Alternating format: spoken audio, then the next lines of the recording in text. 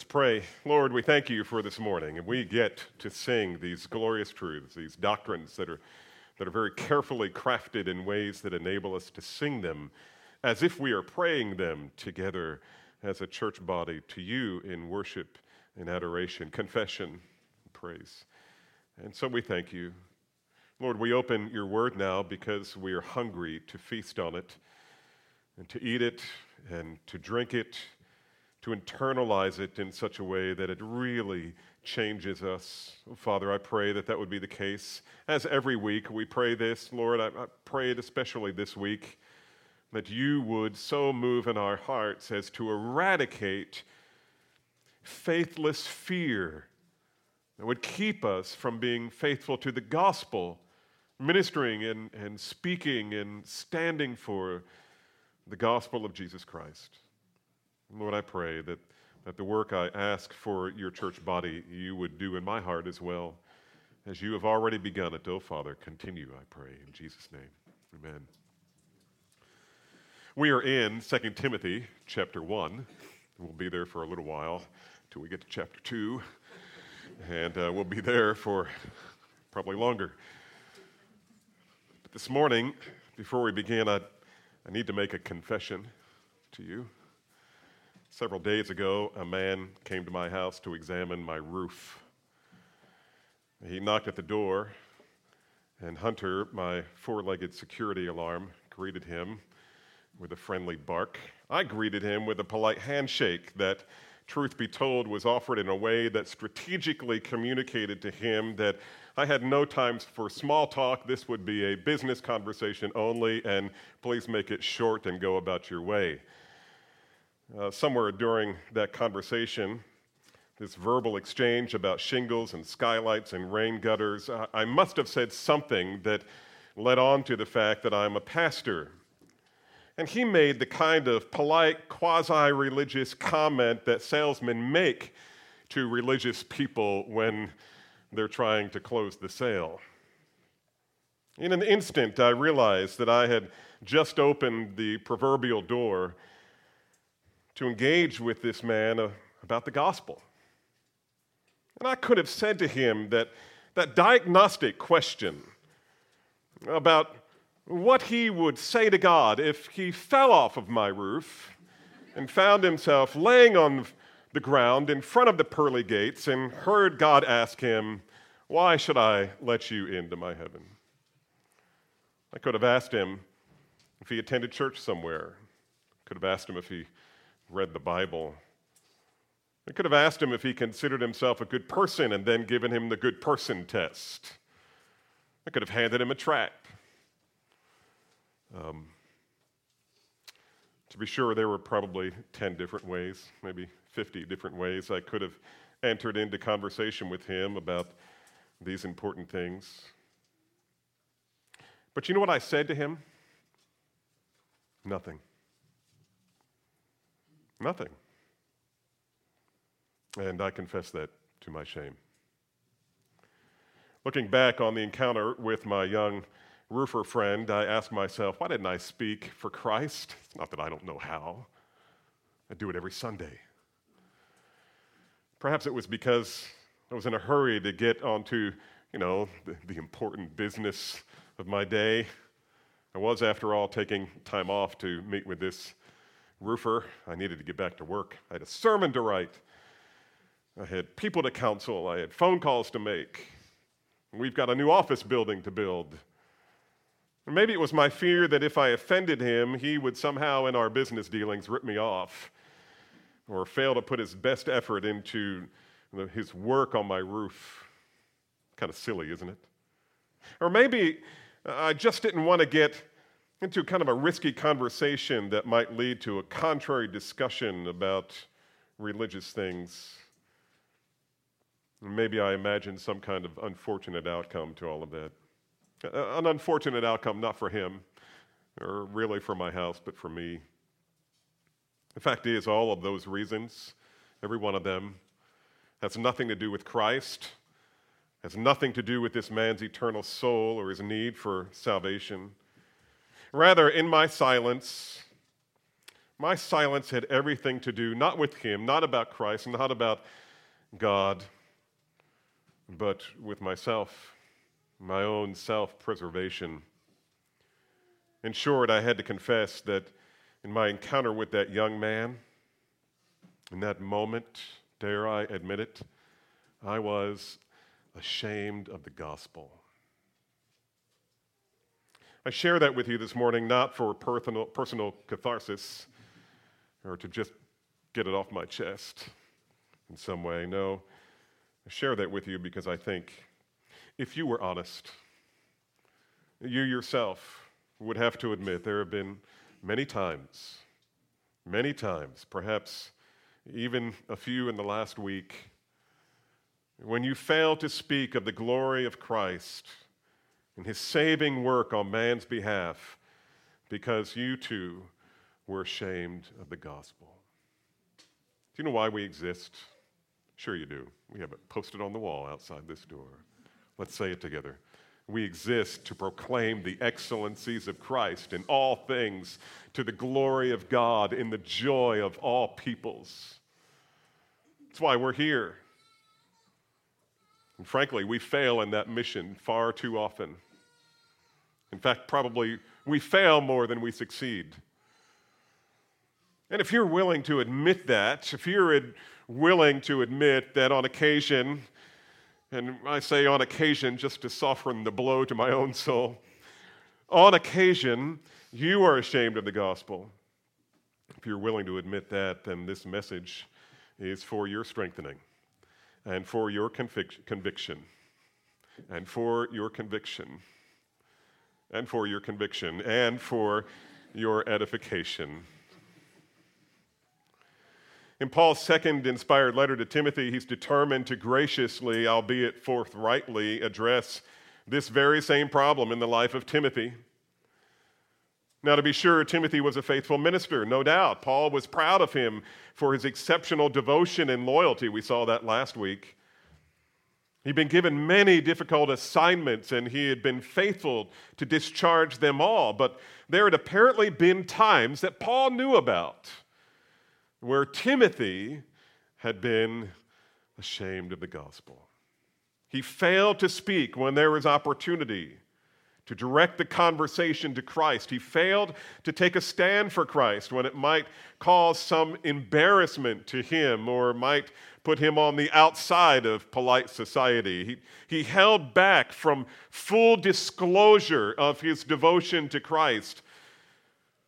And therefore, he found himself or at least he was worried that he might find himself in the crosshairs of someone who may not like him or think badly of him. In his defense, the adversarial pressures that he frequently faced were 100 times worse than probably anything that we will typically encounter. We fear that we will encounter some things like Timothy faced, but we hardly ever do. The kinds of temptation we face as we try to faithfully proclaim the excellencies of Christ hardly ever rise to the level of what we would really, truly call suffering. But Paul suffered. Paul really, really suffered.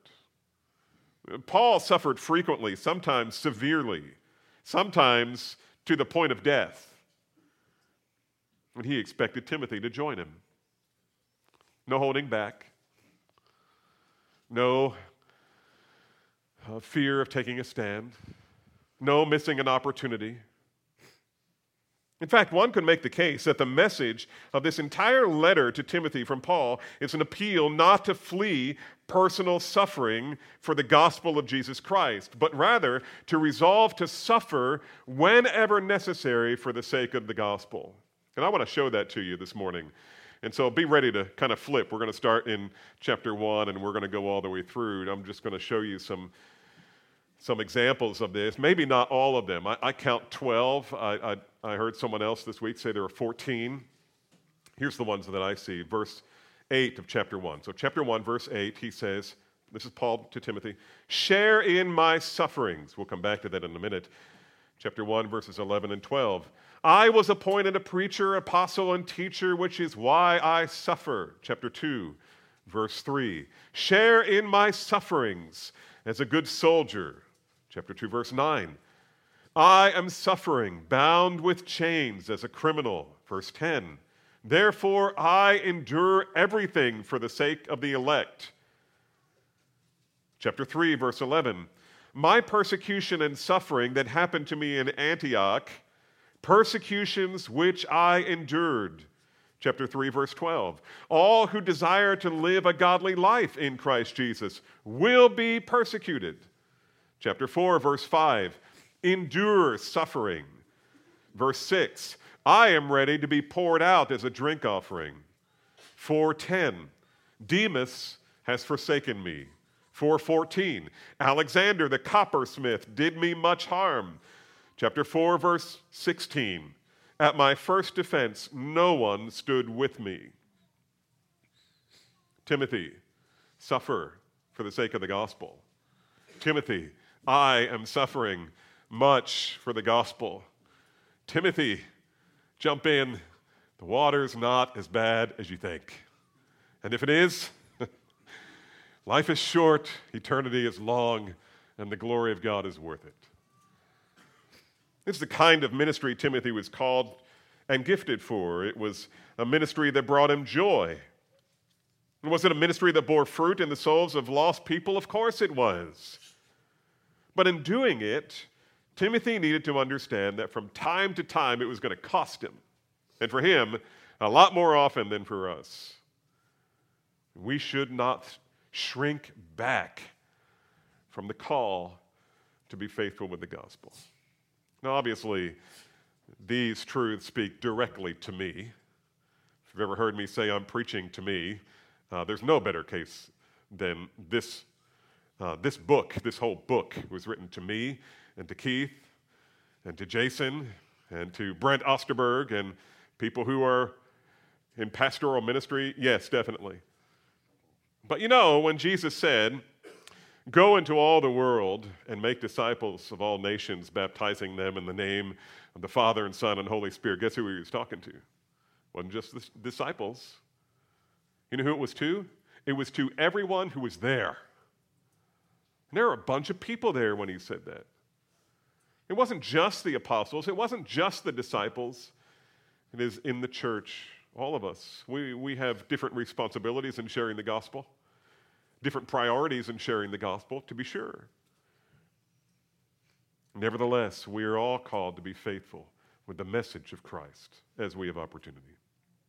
And so, before we dive into this text this morning, as always, let's stand together out of honor for God's word and read the text for this morning. 2 Timothy, chapter 1, verses 3 through 12. Apostle Paul writes, I thank God whom I serve, as did my ancestors, with a clear conscience as I remember you constantly in my prayers night and day. As I remember your tears, I long to see you, that I may be filled with joy. I'm reminded of your sincere faith, a faith that dwelt first in your grandmother Lois and your mother Eunice, and now I'm sure dwells in you as well.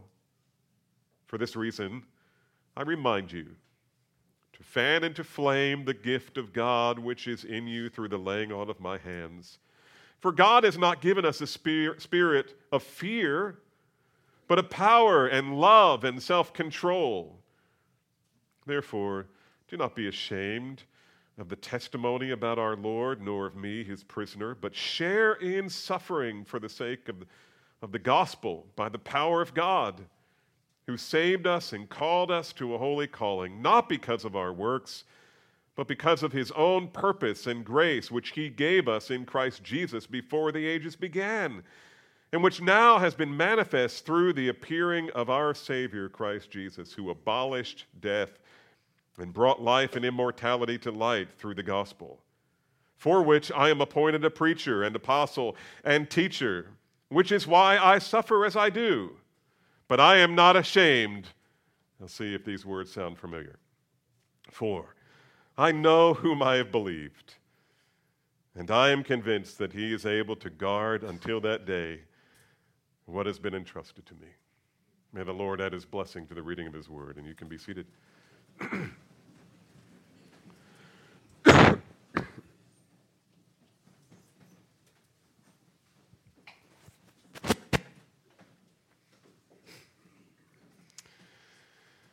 I see three hooks to hang our thoughts on this morning. They are, number one, a call to courageous gospel suffering. Secondly, a gospel worthy of our suffering. And third, a promise sufficient to our sufferings. And let's begin with the first. A call to courageous gospel suffering, verses 6 through 8. Let me just read those again so you've got those fresh in your mind. Verse 6 says, "For this reason I remind you to fan into flame the gift of God which is in you through the laying on of my hands. For God gave us a spirit, not of fear, but of power and love and self-control. Therefore, do not be ashamed of the testimony about our Lord or of me, his prisoner, but share in suffering for the gospel by the power of God." I've often said from the pulpit here at Calvary Bible Church that the fruit of the Spirit listed in Galatians chapter 5, verse 22 is not a comprehensive list. It is a sampling of the fruits of the Spirit. Evidence of that is in the fact that humility is not on the list, and yet if you have it at all, I guarantee it's by the Holy Spirit. Nor is courage, which Paul is demanding that Timothy have, and we surely will not have it apart from God. It is a fruit of the Spirit. They are certainly qualities that are produced by God, by his Spirit, in the heart of the redeemed. And Paul is saying here, what he's saying is that while there may be unnamed fruits of the Spirit, while there may be many unnamed fruits of the Spirit, listen carefully, fear is not one of them. Fear, and that is sinful fear. I'm not talking about the kind of fear that God gave us for our protection. That's good and right, and we ought to be afraid of some things, like bullets and, somebody swinging a baseball bat at your head or stepping off the curb and seeing a bus come, and you're, you know what I'm saying. Fear is a good thing. But there is a faithless, ungodly fear that keeps us from obeying the Word of God when we should obey. And it's not just about evangelism. It's about all aspects of obedience to Christ. And so fear is not a fruit of the Spirit. And he says that. He says, God gave us a spirit not of fear. Not of fear. What kind of fear is Paul thinking of? Not the fear of the Lord, to be sure. That is a godly fear. It certainly is a fruit of the Spirit. No, here Paul is speaking of a kind of fear that's translated in the NASB as timidity. The Greek word is actually sometimes translated, you ready for this? Cowardice. Ouch. Does that sting? He's talking about a state of fear due to a lack of courage. It's a shrinking back in the face of a perceived, real or imagined, threat, not to the glory of God, not to another person, but to self. The command, do not fear, is the most often repeated command in the Bible. Let me just give you a short sampling. Genesis 15:1, Abraham, God was about to promise his coming son, and when he appears to Abraham, he says, Abraham, do not fear. Exodus, God repeatedly says, do not fear. Deuteronomy, on the border of the promised land, God told the people through Joshua, do not fear. Joshua at the Jordan, or through Moses. Then Joshua at the Jordan. They were about ready to go into the promised land the night before. He's standing over there looking over the Jordan River. He can see the lights of Jericho in the distance, and a man appears to him with a sword. Turns out to be the pre-incarnate Christ, the second person of the Trinity. And the first thing he says to Joshua is what? Do not be afraid. Whenever an angel appears, the message immediately is, don't fear. When Jesus appeared to his disciples after the resurrection, he said, do not be afraid. You remember when the women went to the garden tomb and Jesus wasn't there, but there was somebody there. Depending on which gospel, there was one angel or two angels there. And what did they say to the women? Do not be afraid. God is really concerned that we don't give in to faithless fear, to sinful, godless, faithless fear. That kind of fear is not from the Spirit. And you may ask, well, what does the Spirit give us when faced with an encounter we perceive to be threatening? What does He give us to keep us from faithless fear? Well, verse 7 says this. He gives us, number one, power. And this is directly connected here because Jesus said to his disciples, you shall receive what? Power when the what? Holy Spirit comes upon you. I mean, isn't that the power that he's talking about? This is the power to proclaim the excellencies of Christ in all things to the glory of God and the joy of all peoples. They did it with tongues as they were declaring the glory of God. It's power. This isn't power of personality. It isn't power of persuasiveness. It isn't power of intimidation. It's the power of the Spirit of God to turn enemies of God into the sons of God through the gospel of God.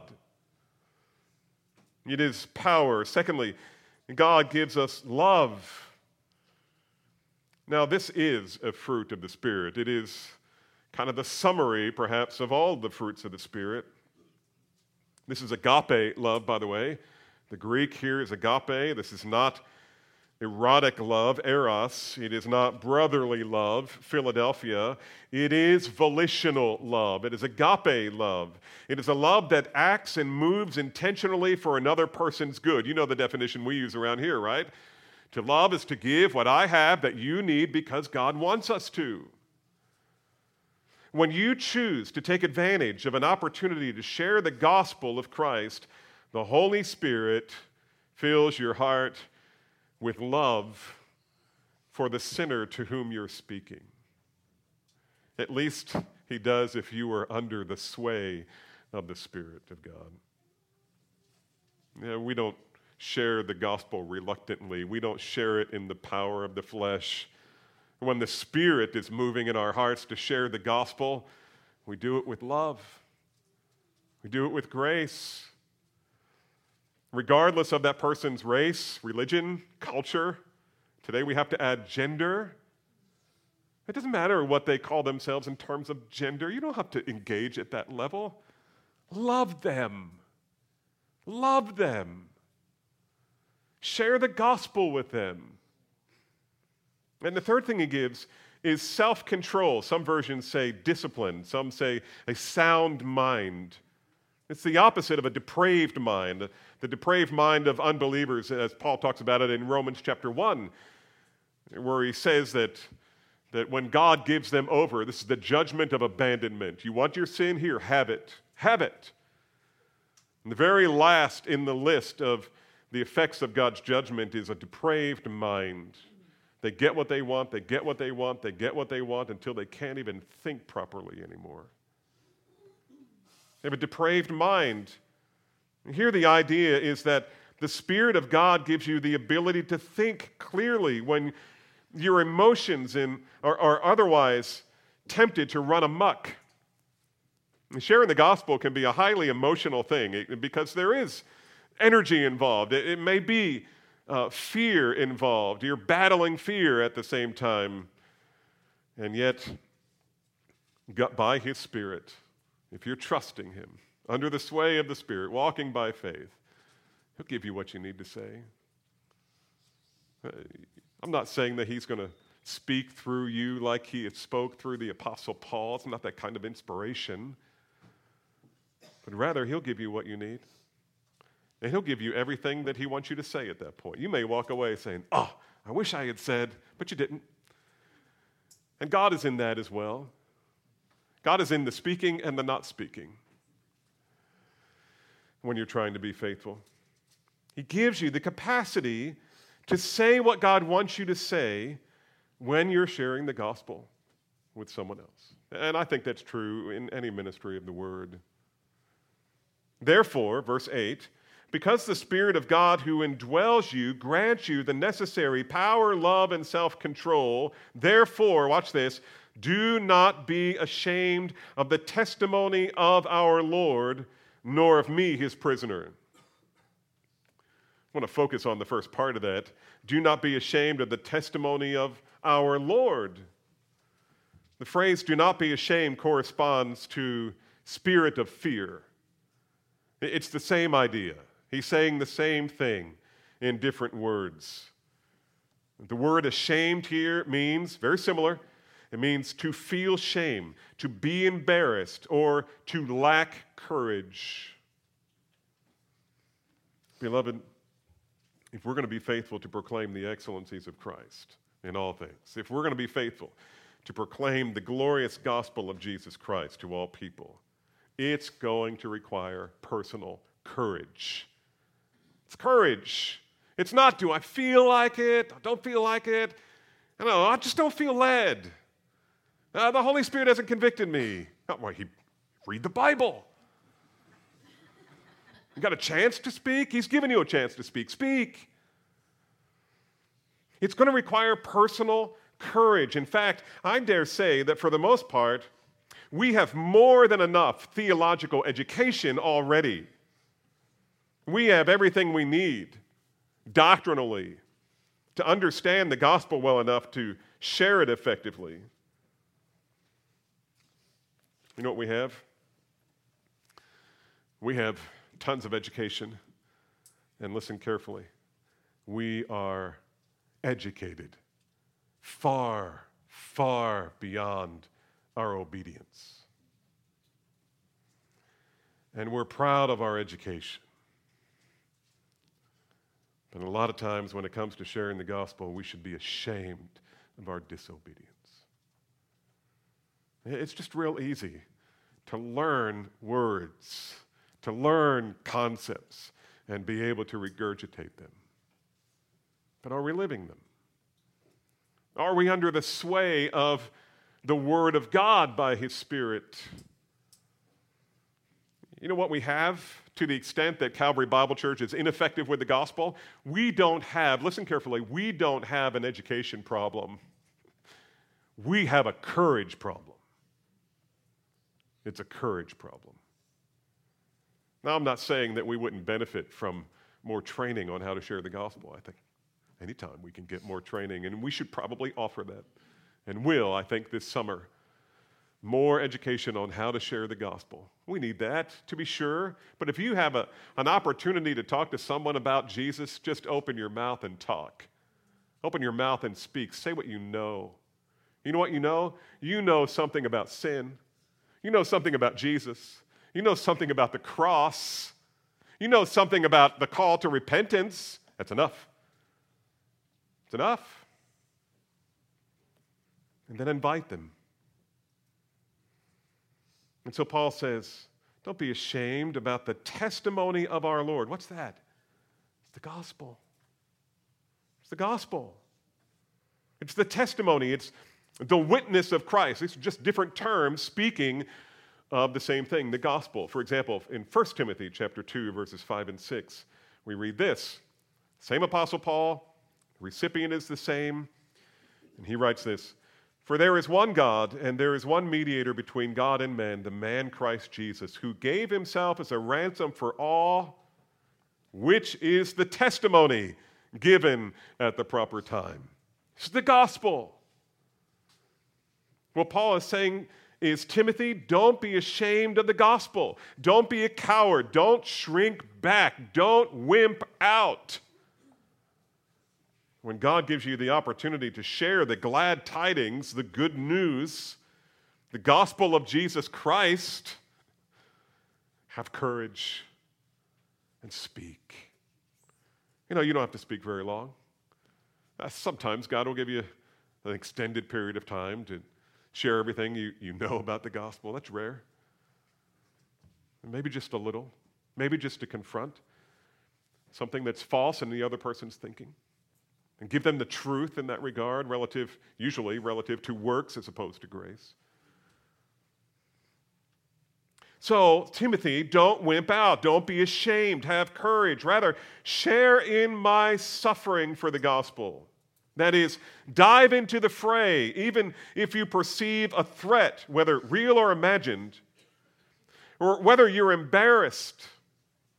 Don't worry about it. Just dive in.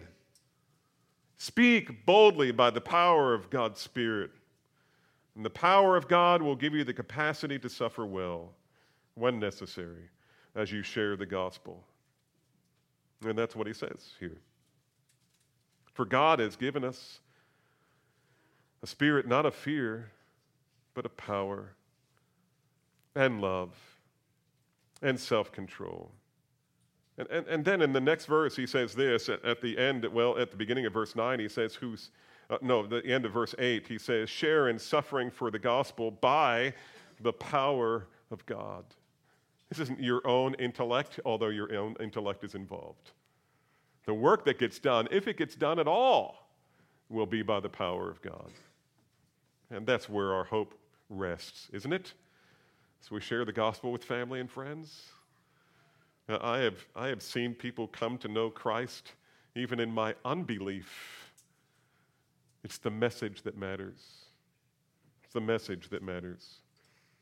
This is Paul's call to gospel suffering. And that brings us to a second point, a gospel worthy of our sufferings. Verses 9 through 12a. I always wanted to say 12a. The theologians talk about, John 3:16a. Now let's talk about John 3:16b. It just sounds so intelligent. Okay, let's, like we really dissected this. But in this case, it's important that we stop wherever we decide A ends. Look at verse 9. Boy, get away from my notes and I get in trouble. Verse 9. The power of God, verse 9, who saved us and called us to a holy calling, not because of our works, but because of him, because of his own purpose and grace, which he gave us in Christ before the ages began, and which now has been manifest through the appearing of our Savior Jesus Christ, who abolished death and brought life and immortality to light through the gospel, for which I am appointed a preacher, an apostle, a teacher, which is why I suffer. It's all one sentence. We call these Pauline sentences. Someone who when they get talking, they just ramble. It's Pauline. It's a biblical way to speak. Paul's telling Timothy and us that we should be unembarrassed and unreserved about the gospel because it is so robust, so significant, so powerful, so God-exalting that it is worthy of any amount of suffering that we may ever have to experience in presenting it. Why is the gospel worthy of our suffering? It's because the gospel is all about what God has done. Now, I've said repeatedly here over the last 24 years, when you open your Bible in the morning and you read, you should ask the Bible questions. First question you should ask is, what does this text teach me about God? And what does this text teach us about God? This is what Paul points to here. When he says at the end of verse 8, God, verse 9, who saved us. And it is God who has saved us and called us with a holy calling, etc. This is all about God. The gospel is all about God. It is first of all about God. And so why is the gospel worthy of our suffering? Because it is glorious beyond anything we can think or imagine. What did God do? And what is this gospel that we read? And so what we read next comes a kind of doxology to God by a compressed version of the gospel. Remember when I was a kid, somebody gave me a gift, and it was this little, it looked like a pill. And when you drop it in water, it expands, and it became this little, I don't know, animal kind of thing. It was weird, but it was cool to drop it in the water, but then you could never get it back down to the size of a pill. But you drop it in water, and this thing would just expand, and then it would take shape, and you could see whatever it was. This presentation of the gospel is like a gospel pill. You drop it in front of a preacher, and it suddenly becomes a systematic theology. This is glorious. I've never studied this before, this section, really as in-depthly as I have this week. And even then, I have to compress it for time. We could have one sermon for every point in this small section. So let's get to it. Why should we be willing to suffer for this gospel? Number one, because it is the gospel of God who saves. It is a gospel of a God who saves. And notice the first words. Verse 9. God who saved us. Who saved us. This is not a throwaway word. I mean, we're so used to salvation. But do we realize, have you ever thought, what if God were not a gracious God? What if he were not a loving God? What if he were only a just God? Then sending us all to hell would be perfectly right and just. Nobody would get injustice. Everybody would get justice. God is not obligated to save sinners. It would have been just for him to allow us to receive the eternal punishment we deserve. But we are recipients of the most wonderful thing God could ever have done for us. He saved us from eternal judgment. Why would we be unwilling to suffer momentarily for a gospel that secures for us a blessed eternity? This is the gospel of God, the God who saves. Secondly, it is the gospel of the God who calls. And the next phrase is, and called us with a holy calling. Paul's not talking about a call that goes out through the preaching of the gospel. That's called the general call. And you hear it here almost every week. Come to Jesus, repent of your sins, find your rest in him, find forgiveness, bring all your shame, confess that the only thing you have to offer God is your sin, and he will forgive. But understand, that's a general call. I'm broadcasting it. I'm casting it out among you, this room and the room down the hall, and everyone who's listening right now by internet. You're hearing the gospel call, but that's not the kind of call he's talking about here. Paul is speaking of the effectual call. It is his mercy in which he didn't leave to us the decision to choose him. He is always the initiator. And he was the initiator in our salvation. Paul famously writes in Romans 8, those whom he called, he also, what? Justified. And you read that text, and what can you conclude except only those who are justified, all of those who are justified, all of them have been called. And all of the called are justified. It can't be just the broadcast. It can't just be the preaching of God's word, because this kind of call justifies. If you're a believer in Jesus Christ, it is not because you were smart enough. It's not because you were clever enough. It's not because you were wise enough to make the right decision. No, if you are a child of God this morning, it is yours by adoption. God went looking for you. God chose you.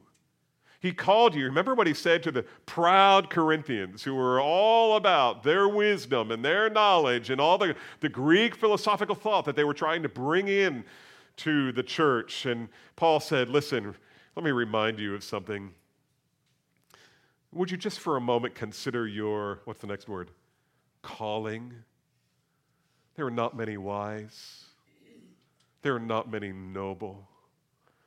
Where are the scribes? Where are the debaters of this age? They are nothing. God has chosen the weak to shame the strong. He has chosen the foolish to make nothing of the wise, and so that no man may boast before God. It is all about His glory. Remember what He said to Israel? I didn't choose you because you were so great. I didn't choose you because you were so numerous. I chose you because you had nothing. You are no one. And all the glory comes to me. And thirdly, it is a gospel of grace. In fact, it is a gospel of grace alone. This is not something that the reformers came up with. Salvation by grace alone. It's everywhere in Paul. Notice what Paul says. Not because of works, but because of his own grace. Nearly every person I talk to about salvation tells me the same thing. When I ask them, why do you think God's going to let you into heaven? Because I've been good. Been good. I mean, and a lot of them will say, I'm not Mother Teresa, because she's the standard of goodness, right? I've been good. And well, can you define good? Well, I've never killed anybody. You don't mean you're good. You mean you're not as bad as people who are in jail who have killed people. Well, no, I'm pretty good. I think, in fact, when I get to heaven, God will throw all of my works on the scales, the good versus the bad, and the good will outweigh the bad. That's not this gospel. That's not Bible. That's not what the Holy Spirit has revealed to the world. By grace you have been saved, Paul said to the Ephesian church, through faith, and that not of yourselves, not of works, lest anyone should boast. This is the statement of God's grace. This is a statement of God's sufficient grace. This is a statement of God's necessary grace.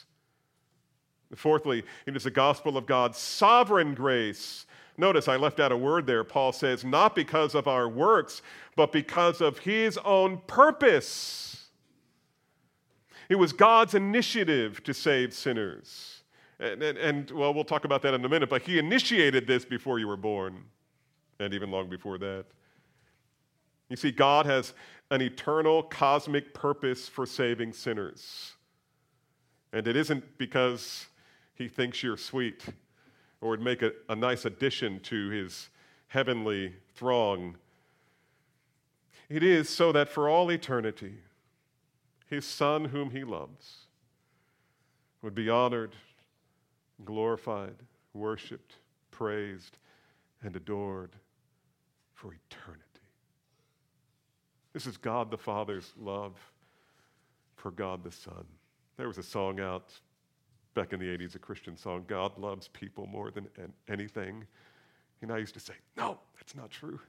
God loves Jesus more than anything. God the Father loves His Son more than anything. You take that reality and then picture the cross. And that'll drive you deep into a love of God. This is a statement of God's sovereign grace, which He gave us in Christ Jesus. But it is not merely a sovereign grace. It's not merely a sovereign grace, it's a transcendent grace. Look at what he says next. It is the gospel of sovereign grace that is in Christ. In Christ Jesus, he says. In Christ, Jesus says, I am the way, the truth, and the life. No one comes to the Father but by me. We are in Christ. This is God's sovereign grace in Christ. No one comes to the Father but by me. And you know what? If you're willing to say that before this generation, you're going to suffer some. Because in this pluralistic culture, that is way taboo. It is way out of bounds. Acts 4:12, Peter declares, There is salvation in how many? No one else. For there is no other name under heaven given among men by which we must be saved. That is, if you're going to be saved at all from the wrath of God that you deserve, it will be through Christ or no one at all. This is a Christ-centered gospel. You must be found in Christ, or you are not saved at all. Listen, salvation is not a decision that you make.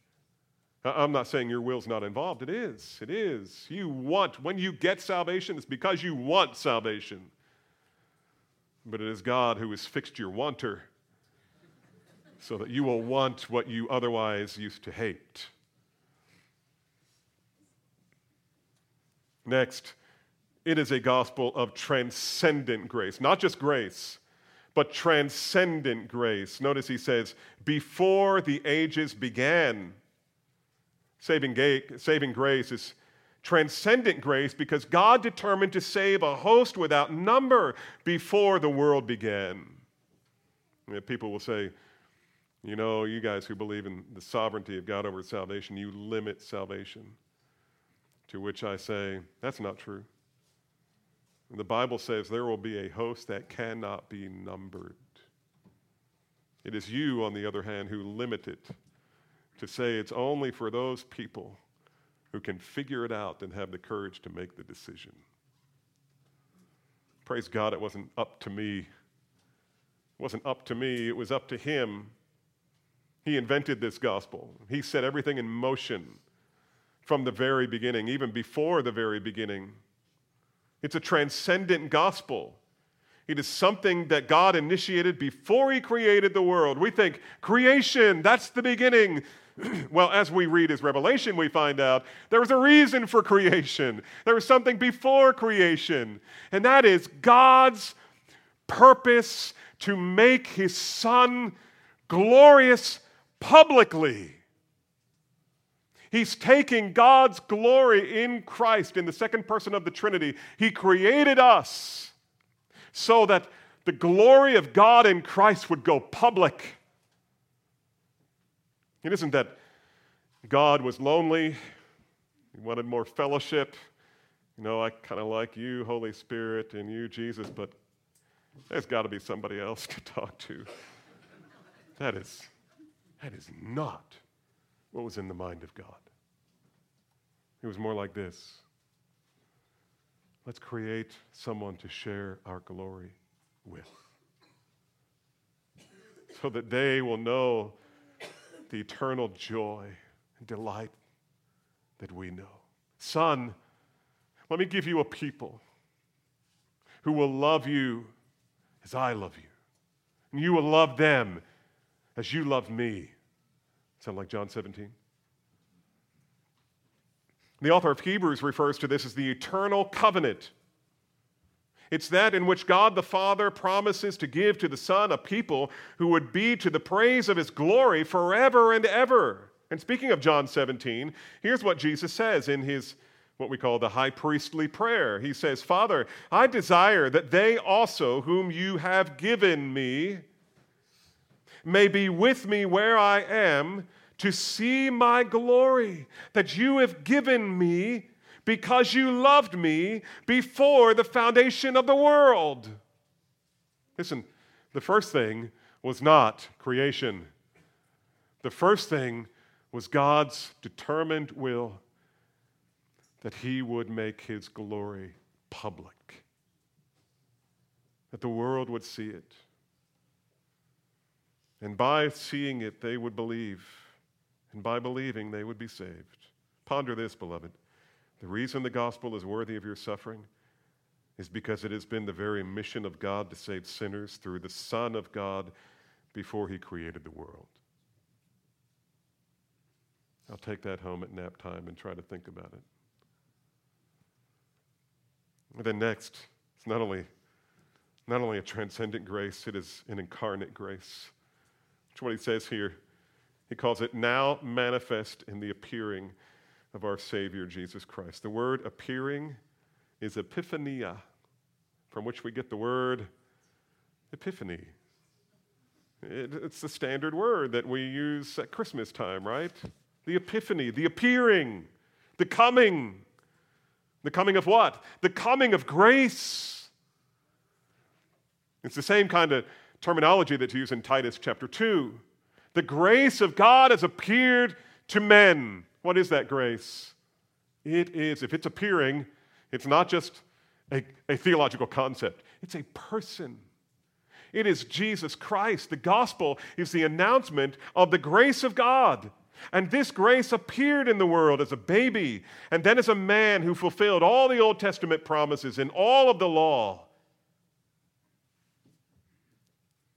This Jesus is the promised King of Israel, the King of Kings and Lord of Lords, the Christ of God. He's the one who accomplished this salvation and makes the gospel possible. It is all hinged on him, his work, not only on his death, but on his righteousness. You know, when you share the gospel, you need to encourage people. You not only have to repent of your sin, but repent of your righteousness, because none of it will get you to heaven. And not only that, as if there needs to be more. You see how this thing, you drop it in water and it is the gospel of death-destroying grace. Death-destroying grace. Notice what he says. Who abolished death.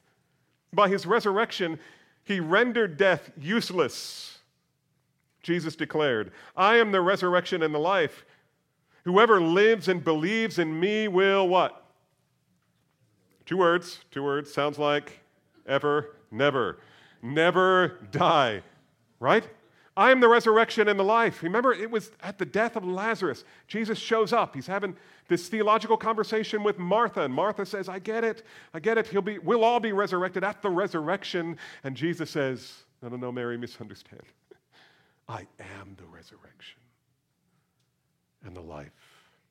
He who believes in me, though he were dead, yet shall he live. And whoever lives now and believes in me will what? Never die. This is a death-destroying gospel. Jesus declared it. And next, it is the gospel of life-preserving grace. It's not only a death-destroying grace, it's a life-preserving grace. Look at the next words. Which brought life and immortality to light. Immortality is simply a word that gathers up everything involved in the promise of eternal life. 4, God so loved the world that he gave his only begotten Son, that whoever believes in him will not perish, but have everlasting life. And it just seems like this would be a good place to rehearse what it says in the Greek here, because it's fitting.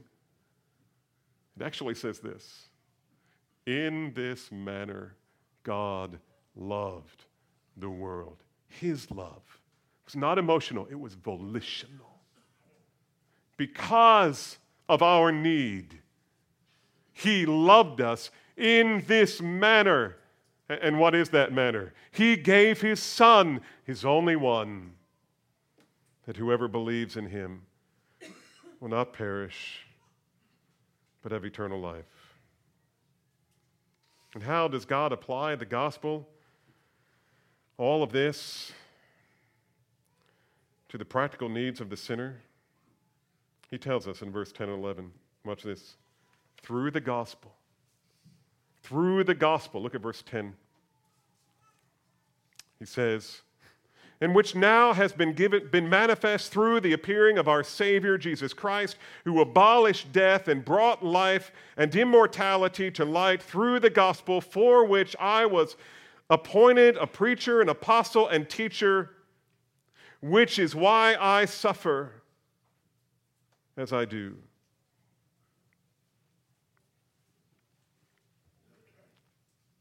This is the gospel of Jesus Christ. Beloved, this is the crown jewel of everything that God has created.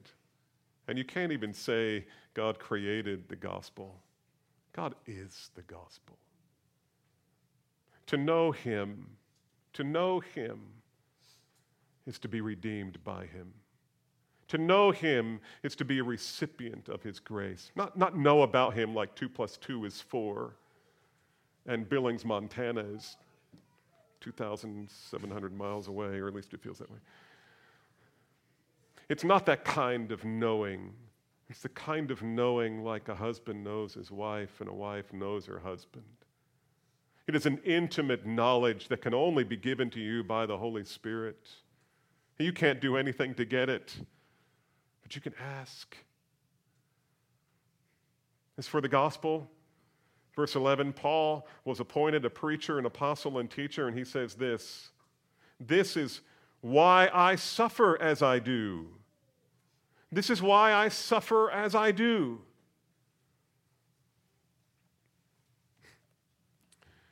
Beloved, this is Paul's whole message. Timothy, I realize I haven't given you an easy job, nor have I taken an easy job. But I didn't sign up for this job. I was arrested by Christ, and He drafted me into this job. And there's nothing in the world I'd rather do than honor God who saved the chief of sinners, than to tell sinners like me that they too can be redeemed. And Timothy, I'm about to leave you. And the church isn't in that good a shape. And the enemies of the cross are arising. And if you're going to be faithful after I'm gone, it's going to take courage. It's going to take conviction. It's going to take resolve. It's going to take perhaps help from the body of Christ. Beloved, does not thankfulness compel us to share this gospel? Thankfulness to God. Does not love for the lost require us to share this gospel, to proclaim it? Does not the glory of God demand that we declare it?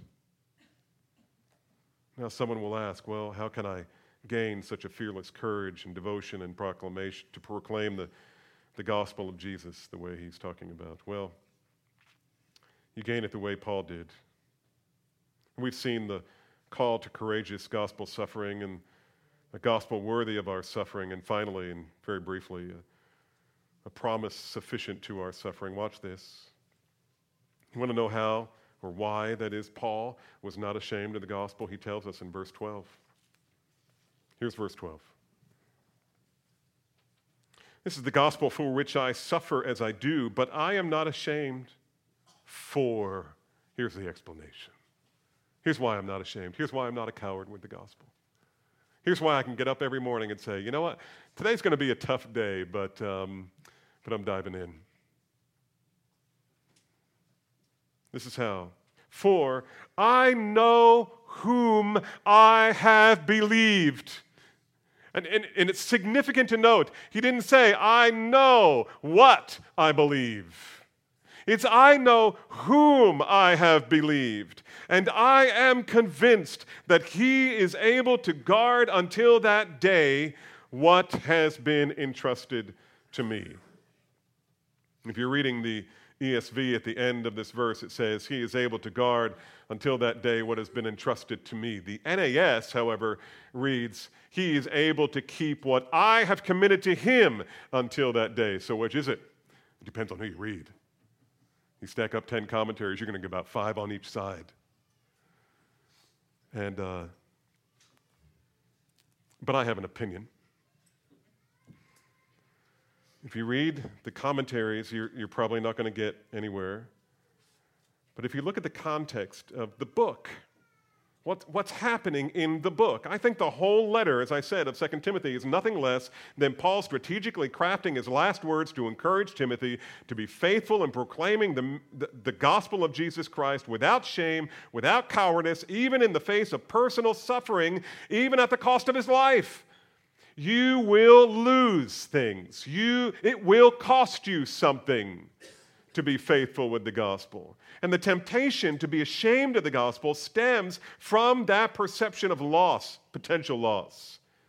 From the thought that I stand firm and call people to repentance and faith, in Jesus Christ alone, it may cost me a lot. I mean, it may cost your reputation among your unbelieving friends or your family. It might cost me a promotion at the job.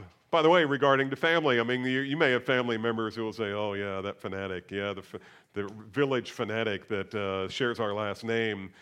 My grandfather used to get called that by members of my family. He's a fanatic. I mean, we're glad he loves Jesus and everything, but does he have to love him that much? Does he have to love him all over me? It might cost my health. I mean, it cost Paul his health and his associates. It might cost me some very dear friendships. In the end, it might cost me everything. So I think Paul is saying, Timothy, I've counted the cost, and I've paid the cost, and I've weighed everything. Everything that I stand to lose, I've weighed against the eternal value of being faithful to Christ. And I'm here to tell you, I've concluded that the wisest and most fruitful and joyful place you can ever be is in obedience to your Savior. Count everything, do the math on what you stand to lose, and then think about what you stand to gain. As for me, I have decided to count everything lost for the sake of Christ. I count it as rubbish that I may know him. And I am convinced that on that final day, all of my suffering will pale in comparison to the glory, the weight of glory that God has for me. Where does he get that kind of courage? Well, it flows from his confidence in God. And so he writes, "But I am not ashamed, for I know whom I have believed, and I am convinced," there's faith, "that he is able to guard what I have entrusted to him until that day." I think that's how this text should be read. I am convinced that he is able to guard everything that I have entrusted to him, my life, my soul, my eternity, everything.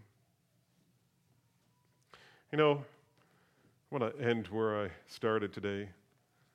I was writing the introduction to this message and confessing that I had been ashamed of the gospel. I had my dog in the hotel with me.